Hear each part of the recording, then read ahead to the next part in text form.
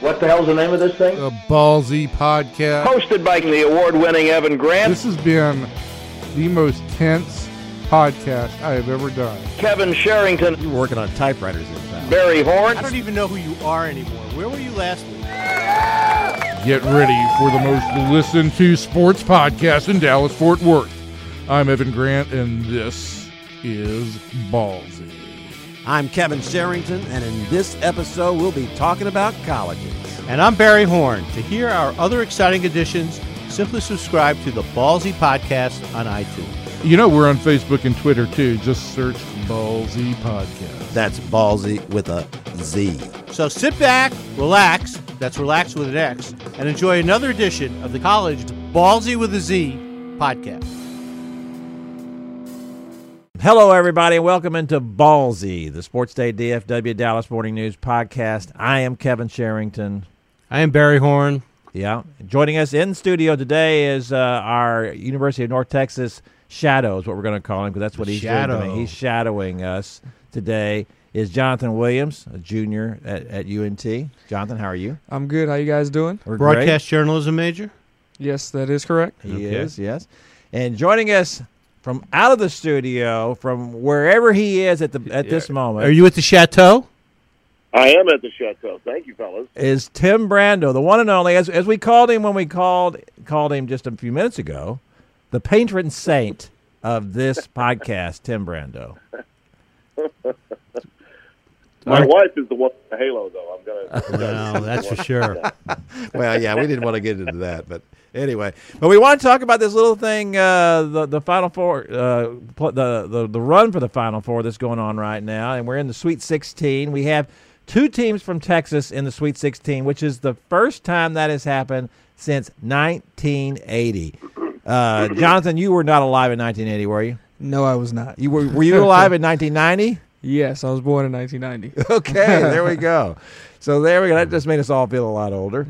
So in 1980, that was when Texas A&M and Lamar made the Sweet 16, neither of which made the Final Four. We've only had 12 teams from Texas make the Final Four. You know, Tim, what makes it all the more amazing is, because I met Kevin back in, I think, 81 or 82, Houston had that run, and there was no – and there were other good teams. Texas was pretty good until Mike Wacker went down. In the 80s, the Southwest Conference was a really good basketball league in the early 80s. Well, let me throw this out at you. I'm so old that I remember 1980, and I was in, of all places, to our shadow today, Denton, Texas, where the first couple of rounds were being played that particular year. Texas A&M had, for Shelby Metcalf, a kid by the name, I want to say his name was Juden Smith. Does that sound right? Yeah, well, they had the wall back then. They had Vernon Smith. They had Vernon Smith, not Juden. Yeah, Vernon Smith, Ren Wright, and Rudy Woods. And Rudy was Vernon, the 7-footer. I'm sorry, but Vernon was a teammate of Dwayne Astronaut Scales, who played for Daddy Dale Brown At LSU. At LSU, and they went to the Elite Eight that year. They played in that region in North Texas to open, and so did Texas A&M. And as I recall, that particular year, A&M also played North Carolina in the tournament. I think you're right. Which is ironic. I think that's right. Which is ironic because Michael Korn was playing on that Carolina team. And A&M is a different story now, and so is North Carolina, given what happened. But those were great years. That LSU team went on to Houston and lost to eventual national champion Louisville, and then of course the following year would make it all the way to the Final Four in Philadelphia. So, those were the earliest days of my career. I remember it vividly. And Shelby had a whale of a team and a whale of a program at that time. Yeah, there was a lot of good basketball in the league, and everybody in the Southwest Conference was competitive. Even Rice was competitive because they had Ricky Pierce. And so these were NBA. Each one of these teams had players who went on to long, productive careers in the NBA. Yeah, and that's what made a big difference. Well, in a lot of ways, it was the golden era in college basketball. The whole decade of the 80s is when the sport emerged. It's when I fell in love with it. I was working in Baton Rouge and local radio at that time, moved on to New Orleans, and then got into TV. And those years, 81 through about 85, got me going, and I started doing regional games for my old friend Don McGuire, who was doing the Southwest Conference and the Big Eight with Raycom back in those days. And I believe Don is doing some professorial work at North Texas right now. I believe I believe I hear from him occasionally. Usually when I screw up, I get it. You must hear from him I hear from him a lot. Yeah. But yeah, Don was one of. I stay in contact with Don. I worked for him at Turner, and he tried to hire me a couple of times. And then the second time he came after me, he did hire me in that period between ESPN and CBS in the 90s. And but those were great teams, great times, and really people wonder. I'm oftentimes asked, why do you love college basketball so much? And it's really because of that time in my career. There were dynamic personalities. Think about it. In the ACC, at one time in the same year, Bobby Crimmins, Jimmy Valvano, Mike Krzyzewski are coming into the league. Right. Okay. Think about that. You know, that's unbelievable to think of the impact and how long those guys stayed in the league, and they came in the early 80s. And LSU had Wimp Sanders, had Dale Brown. Georgia had Hugh Durham. Sonny Smith was at Auburn with Barkley in person. There were personalities everywhere. Norm Sloan was in Florida, wasn't he? He went to Florida. I mean, it was just one great, unbelievable story after the other. And CM had left Alabama in the at the end of the 70s and early 80s, and Wimp took over and had the Plaid Palace. I mean, it was just college basketball was at its absolute finest. Yeah, I think what helped a lot of that too was back then. Yeah, what helped a lot of that too back then was the guys were staying at least a couple of years, and, Well, and they so was- they stayed- you knew who everybody was, and it made such a big Usually difference. 3 years. I mean, if you was think three. about it, Yeah. Worthy, Perkins, all those guys at Carolina in '82. That was the other thing. My first Final Four that I covered was in '81 in Philadelphia. It was the last one that NBC had, and that was when Reagan was shot. Right. And we didn't know if we could play that Monday night, and we did. The following year, it's in New Orleans, first Dome Stadium. I had just moved to New Orleans, and that was my second one to cover, and I only got to cover it because, I mean, LSU wasn't in it, so I wouldn't have gotten the credential that way. I covered it because I was local media. I had a daily talk show there. So I got to that, and then by '83, I started doing some games for Don and Jimmy Rayburn, who was with Sports Productions Incorporated, Lorimar, which was based in Dallas. So between those guys, I was getting enough work that I was able to worm my way into Albuquerque. And then and '84 was in Seattle. The following year I went to ESPN, starting doing games for them. And I have missed, fellas, 2 Final Fours since 1981. I Wow. missed the one in '88, I missed the one in '88, and I missed the one in '96. So I missed Danny and the Miracles at Kemper in Kansas City, and I missed the one up in New Jersey in East Rutherford that Patino won with Kentucky. I love the event. I'll be in San Antonio this time, even though I'm not involved with the tournament with CBS. I did the ACC, got done with it, but I do some work for the NABC and some speaking there, and MC some forums for their convention. And I'll go to the games with my wife and just enjoy it as a fan. I mean, I love the event, and it all started during that period we're talking about, 80, 81, 82. It's funny because the 1979 championship, I think wasn't that the Larry Bird, Magic Johnson year? Yeah. So and that's what's credited, I think, with Yeah. bringing national attention to. Well, they kind of did that in college basketball. Then they did it in pro basketball. Yeah, but Yeah, I think that there's a lot of truth to that, Barry, and I don't disagree with it. But I would tell you, as a youngster, I was captivated.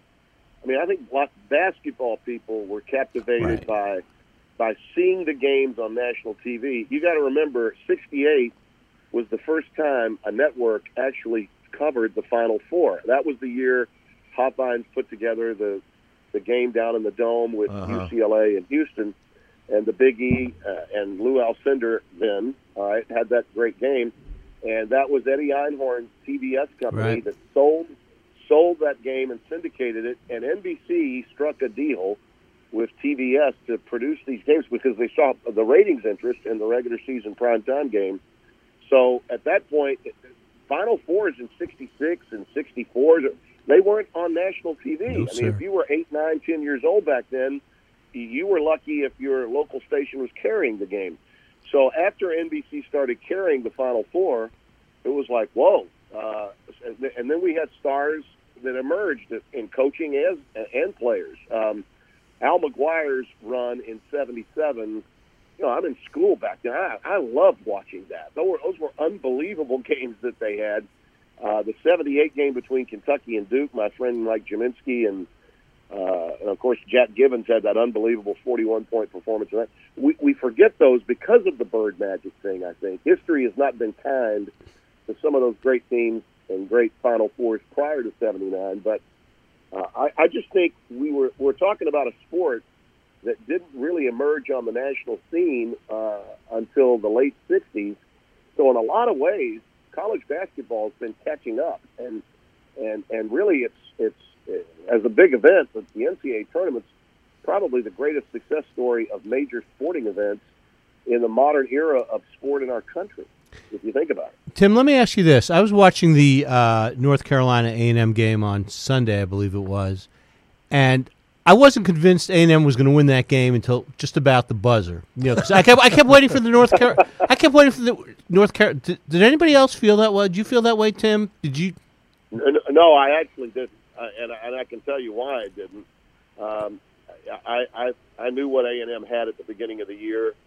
I was able to keep, I did keep up with what happened. They had a lot of suspensions, had a number of injuries, started getting people back, and North Carolina just could not match up with Texas A&M physically.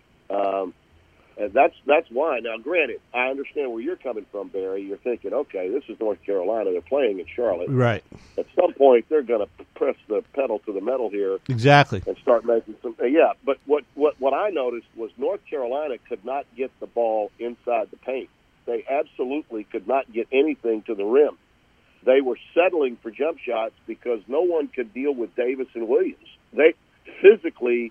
North Carolina lost a lot of big-time talent, not just Justin Jackson as a scorer, but they lost a lot of, Kennedy Meeks and all those huge bigs that they rode the two Final Fours. Those guys are gone, and North Carolina had been doing it in a lot of ways with smoke and mirrors. I mean, Luke May was a walk-on. Correct. Who turned into a great player for Roy. He didn't have his usual big-time inside talent on this team, and A&M was just physically overpowering them inside.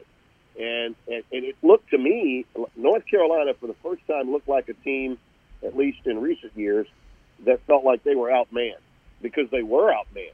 A&M was just physically that much more imposing. Well, that was my thought. So how does that match up with Michigan? You saw a lot of Michigan this year for Fox Sports, didn't you? Okay. I did. We did a lot of Big Ten games, and I saw Michigan several times.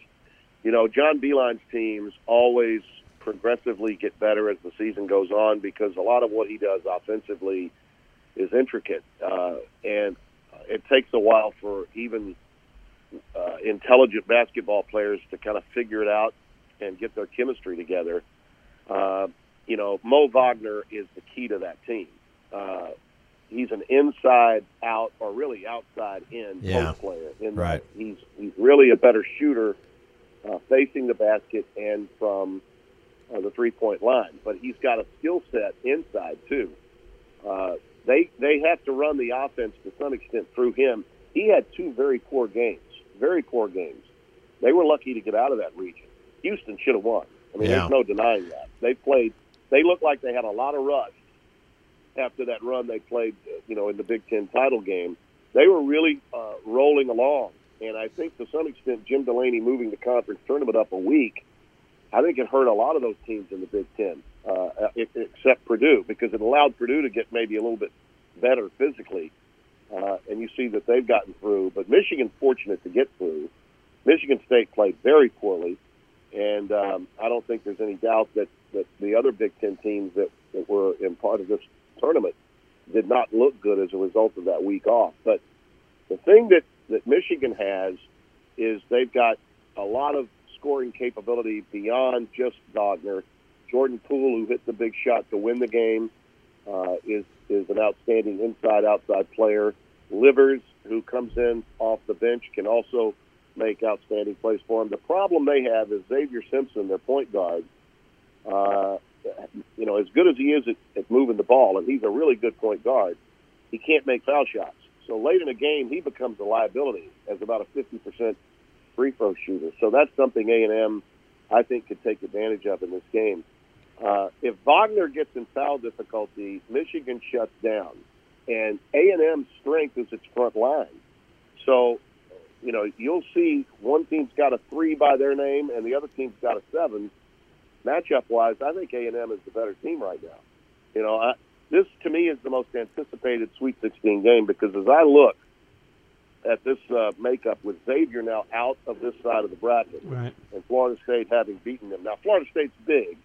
They're long, and they're very athletic. But they are really hot and cold as a shooting team and are without a pure point guard. I think the winner of this game marches on to the Final Four, and given who they'll be playing on the other side, and the potential is that it would be Kentucky coming out of the other regional, it could be an all-SEC national semifinal in San Antonio. The potential is there for that. And the way A&M is playing right now, I would give them a great shot of making it all the way if they can beat Michigan. So what would be the thing that you feel like, because we always talk about the tournament's a guard tournament, and so what do you feel like would be the thing that would keep A&M from beating Michigan? That's just it. The guards.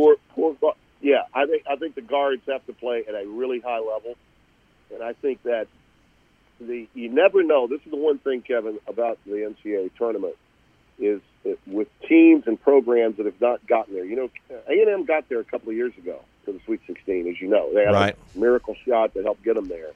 But when they got to that next stage, and this is true for coaches as much as it is for players, the build-up to the second weekend is huge. They're getting more attention than they've ever gotten.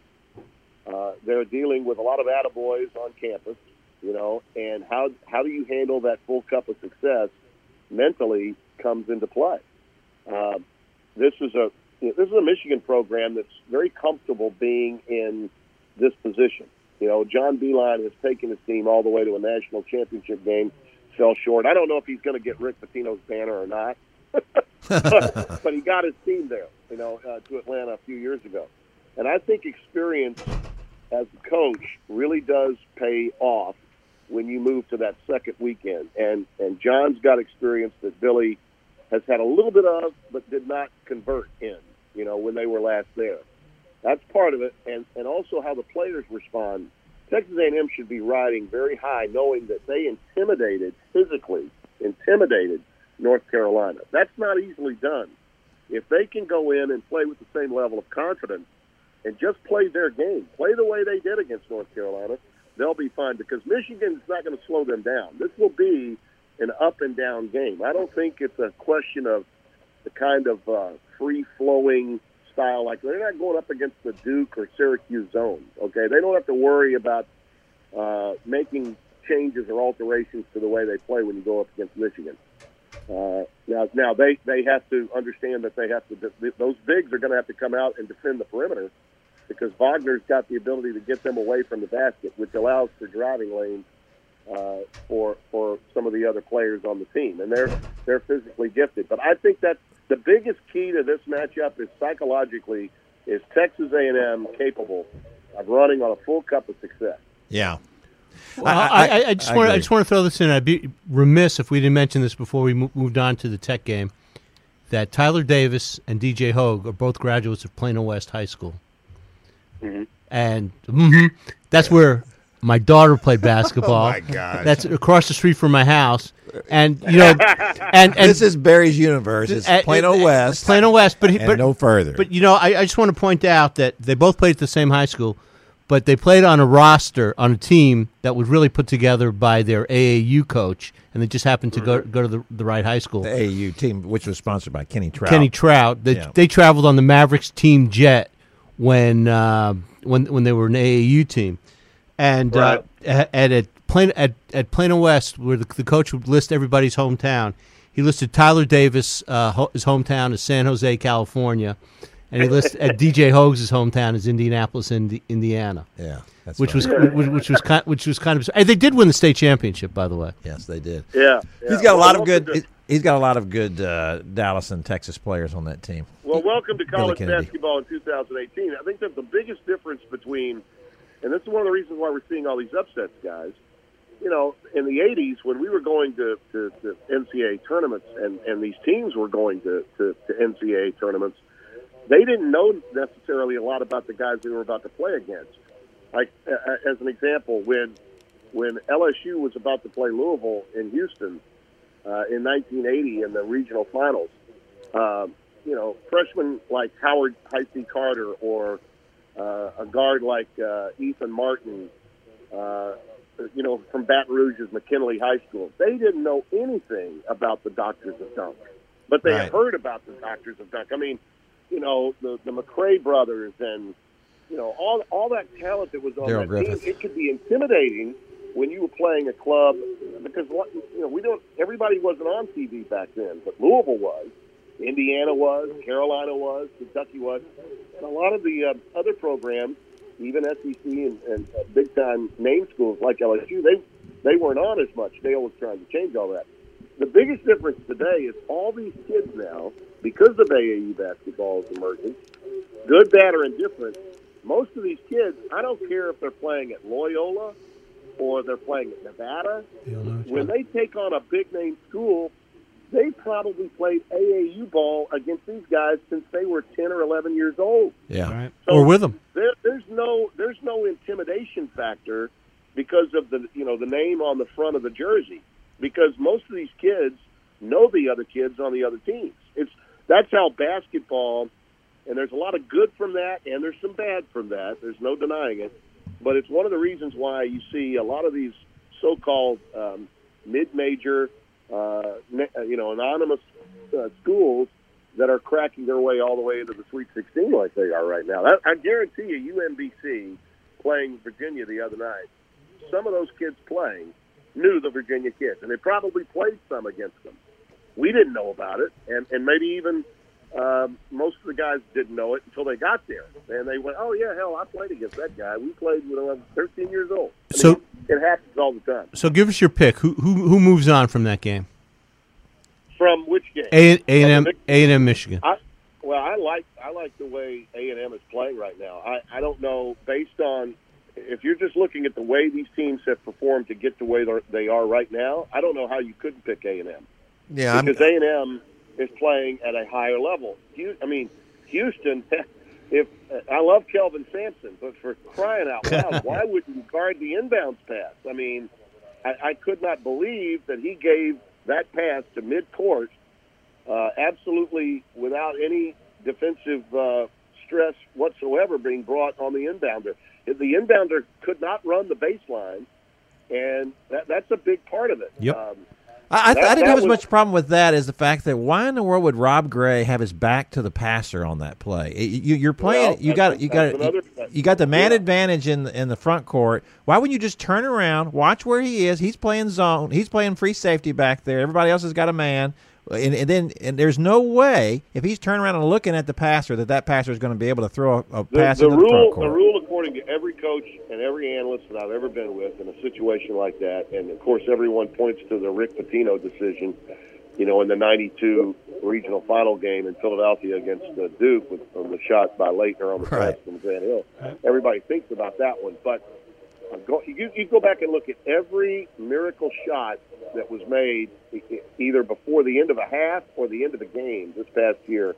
And in almost every case, they practice half-court shots all the time at the end of every practice that I've ever been to with any program this year. So those so-called Hail Mary shots are practice, okay? And getting the ball to midcourt in the easiest and quickest way you can, or even a length of the floor pass, like the Pacer play with Bryce Drew back in '98. Those plays are practice. And if you allow the shooter to get the ball with momentum going towards the goal, okay, in other words, he gets to step into the shot, that's a no-no. You can't do that. You've got to find a way to make the offensive player go in the opposite direction of his goal somehow, some way, and Houston didn't do that. But, no, they did not. Listen, fellas, Michigan can win this game solely because of the way Beeline runs his offense, and if Mo Wagner plays well. I think Texas A&M needs to take it right at Wagner, try to get him into foul difficulty, because Michigan's offense shuts down quite a bit when he's not on the floor. But, the Wolverines have had more experience in the limelight, and I think that will serve them well.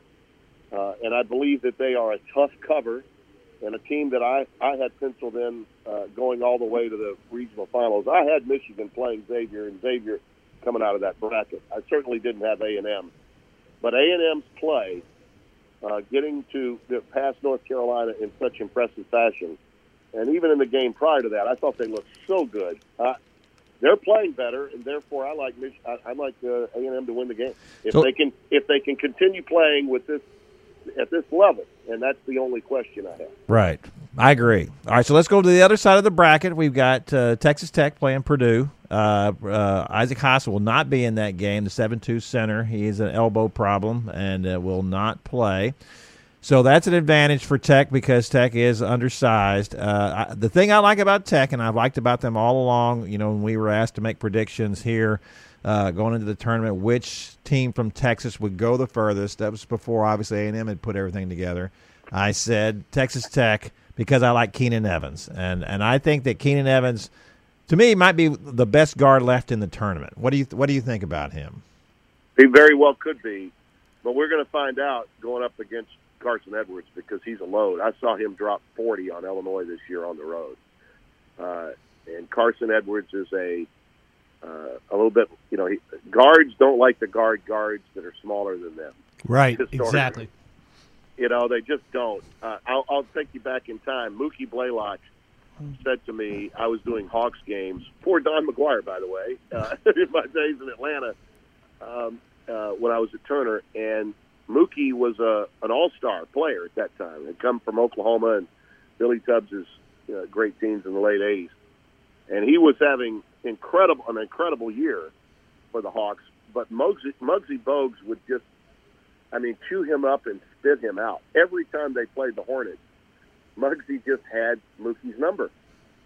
And I remember asking him, man, what's the deal when you play me? He says, hey, man, he gets underneath me.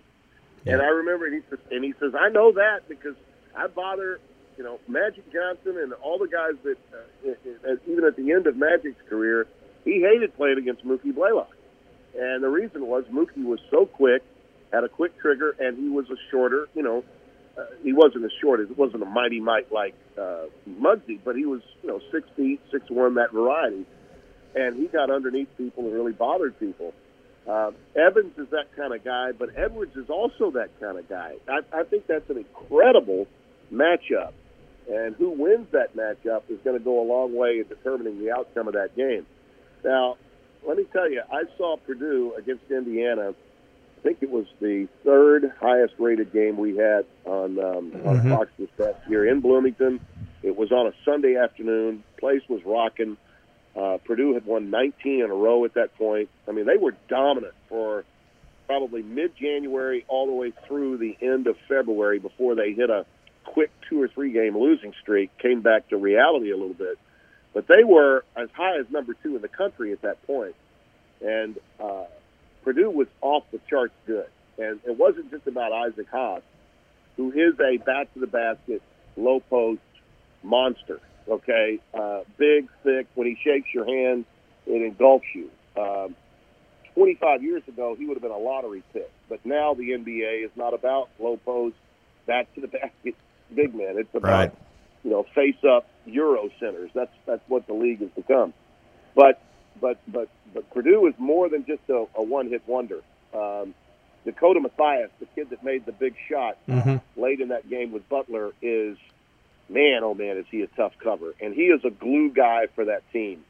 Vincent Edwards is their most athletic player and will be the guy that I think is going to be of great interest on the scouting report to Chris Beard because he's 6'8". He's got a great inside-outside game. Playing the position he is, it's going to put a lot of stress on Texas Tech defensively. Carson Edwards, as I said, could drop 40 at any time, but he's more of a facilitator, and he'll do his best to get Matthias and to get Vincent Edwards and Dakota Matthias going. And with Isaac Haas out, you think about, well, the size differential, Kevin, which you pointed out. I don't think Haas in this game with Texas Tech was going to be a major factor anyway, because Tech is such a transition-oriented team. The game is going to be played at a very fast pace. I don't think he would have gotten up and down the floor quickly enough for him to be the factor that he would be in a lot of other games.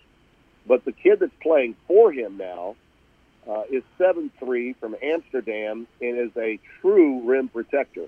He runs the floor like a deer. Matt Harms is 7'3", and he's an emotional player that is an absolute shot blocker. And the only thing that's troubling for Purdue is he's accustomed to playing 18, 19 minutes, and now they're asking him to play 30, 35.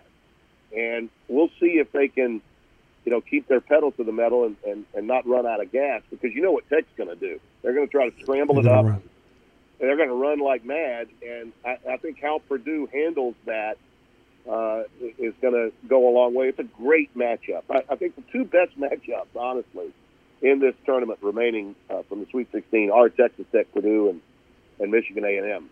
I think the fans in the state of Texas ought to be thrilled because of the interest that most basketball people have in both of these games. Tim, we haven't even touched on the two freshman guards at Tech. Are there two better freshman guards than any team in the country? Oh boy, that's a good one. You'd probably have to. Obviously, you'd have to look at Duke, obviously with Duval, but I mean the one and done types. I can't think of other than one and dones that are out there, Barry. I don't think so. And there's a lot of those out there, as you well know. But I'm impressed with everything they've done. And think about where Beard was 5 years ago. I think in his career, he was coaching in some semi-pro league and living out of his car. And for him to be where he is amazing. It's one of the great stories in college basketball. And the deeper they go into this tournament, the more we're going to find out. The more the world will find out about his background. Tim, do you see either of the Texas teams in the Final Four, and what is your Final Four?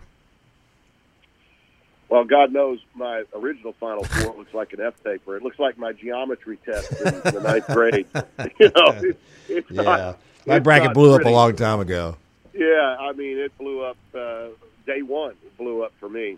But Virginia. Huh? I would tell you that, as I said, I believe A&M, based on what I saw, is maybe the most physically gifted team, certainly the most physically gifted team on their side of the bracket. So I think A&M can get there. I really do. I think the winner of that game will beat the Gonzaga Florida State winner. I don't think that's a reach to say that. So I will give you A&M right now.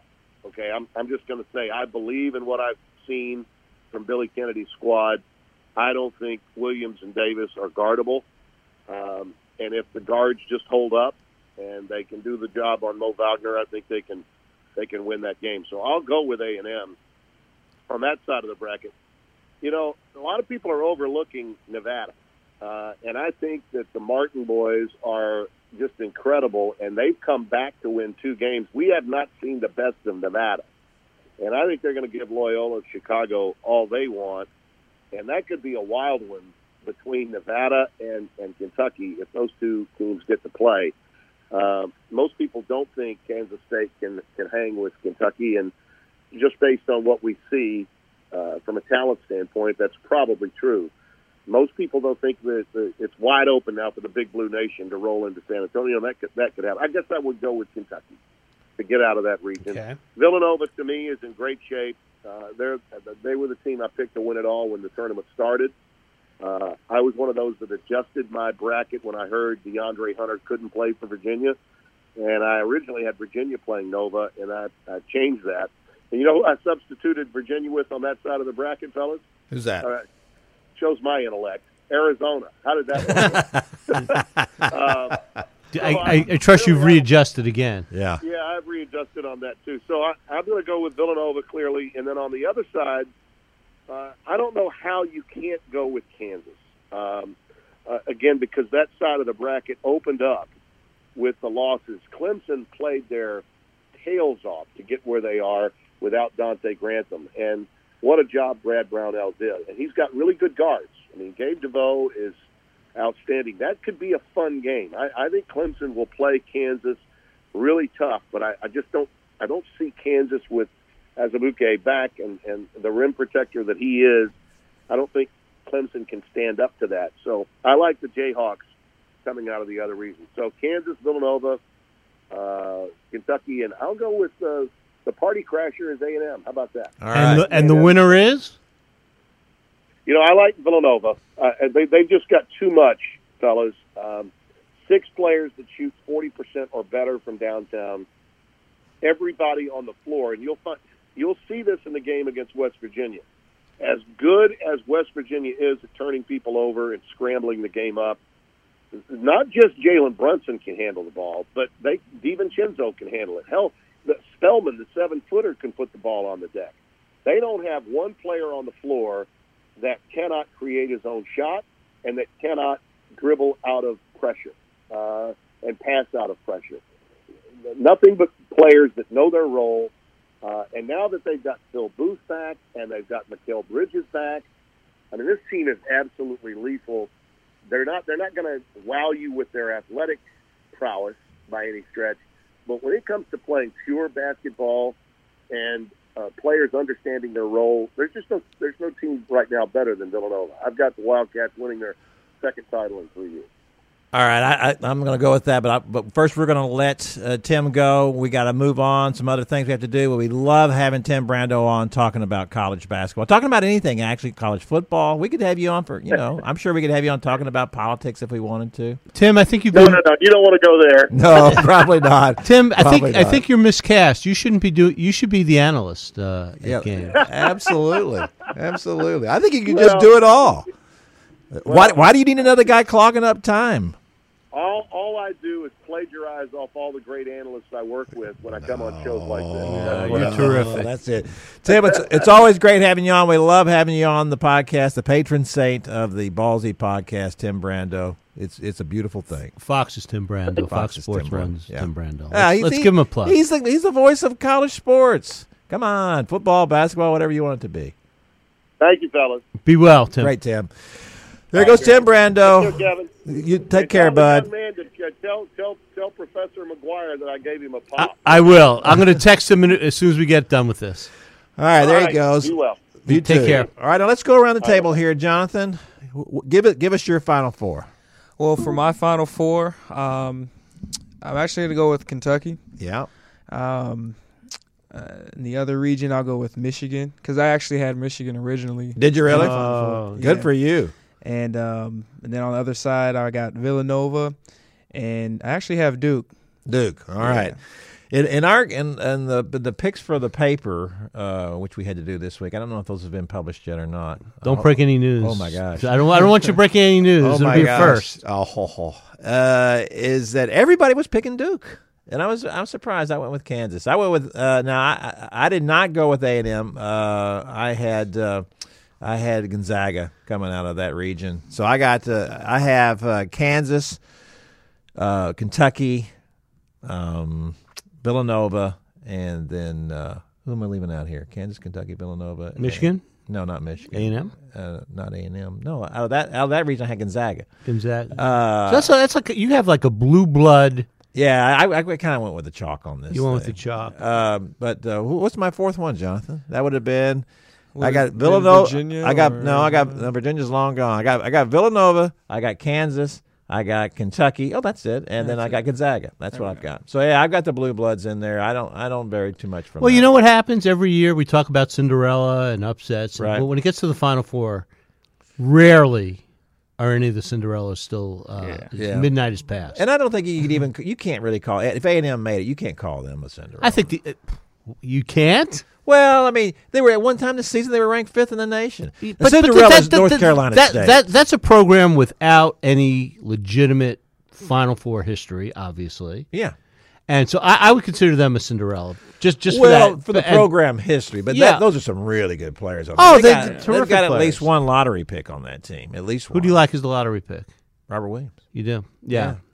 I think Robert Williams has played himself now because of all this. Has played himself in. He was probably a fringe lottery pick anyway. He was probably an 8, 9, 10.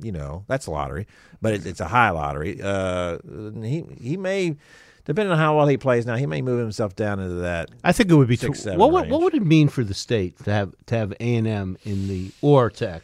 Well, that's what I wrote about for today. To me, that's the great thing about having these teams making the Sweet 16 is that it's more exposure. Listen, we were talking about Carson Edwards, right? He's from Houston, right? There are. I counted it up the other day. There are of the 10 of the 16. 10 of the 16 teams left have at least one Texas player on their teams, and Kentucky and Duke have 2 apiece. More of those guys, I think, if you get more exposure. Duke has really come into the state of Texas and absolutely and pillaged. The more you have that happen, the more these guys are going to be more likely to stay home. Why? That's why. Now, kids don't care about ancient history, but they care about recent history. And if they see A&M, going to Final Fours and maybe even winning a championship, if they see Tech doing the same thing, then that's going to have an impact. You don't need very many of these kids to stay home.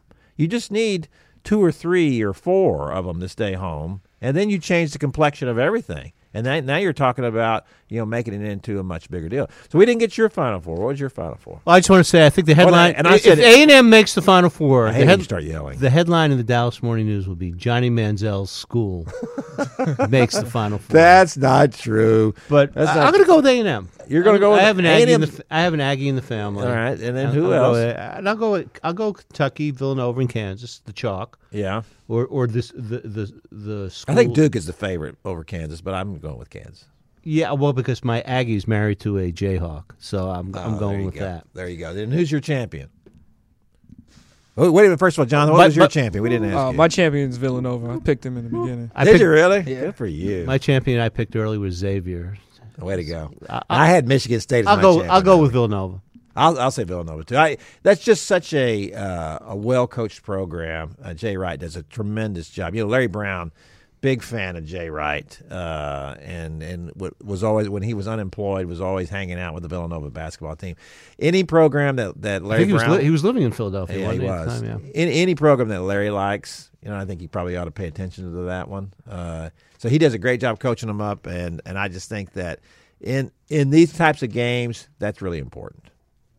I believe. I think it's very difficult to carry off. I covered those Houston teams. It's very difficult to carry I covered those Houston teams too. Oh, from afar. You covered those teams by calling me and saying, "Okay, what happened this week?" Were you in in Hawaii? There was a big upset in Hawaii when they lost, wasn't there? Didn't they lose in the Chaminade tournament? That was not that was not the big upset. The Chaminade was beat Virginia. Well, I know that, but there was a big upset. Houston, I remember calling you in Hawaii. Were you there? No, you weren't. No, I was not. No, I didn't go to Hawaii. I did go to Hawaii the next year though, when guys quit, and then I had to. Maybe I called you then. I had to accompany Keem Olajuwon on the way home from Hawaii because he wanted to go home. I was going home too. They told me to go home with the paper, but they asked me if I would babysit Hakeem on the way home, which was an unusual story. Yeah, would you like something else to drink? No, but I'd like you you have a good story? Please tell it. No, we don't have time now. It'll be a first. We've got another. Oh, nice. We got other things to do here. We got David Moore is in the studio. He's come in. He's got out all his materials. Back from the Were you in the Bahamas, David, with the Jones family? Oh wow. In the Bahamas. You didn't know that? No, I didn't. They were gone. They took David with them. Were you babysitting the kids? He was for the wedding. During the wedding, he was babysitting the kids. That's so nice. That's beautiful. All right, I'm going to have to wrap it up here for everybody in the studio, for Tim Brando, for Benjamin in production, for Jonathan Williams, our UNT guest, Shadow here today. Thanks, everybody. Bye. Thank you. Thanks for listening to our College Ballzy podcast. Don't forget to subscribe via iTunes. You'll get new episodes every week. And follow us on Facebook and Twitter. Until next time, sports fans, see ya.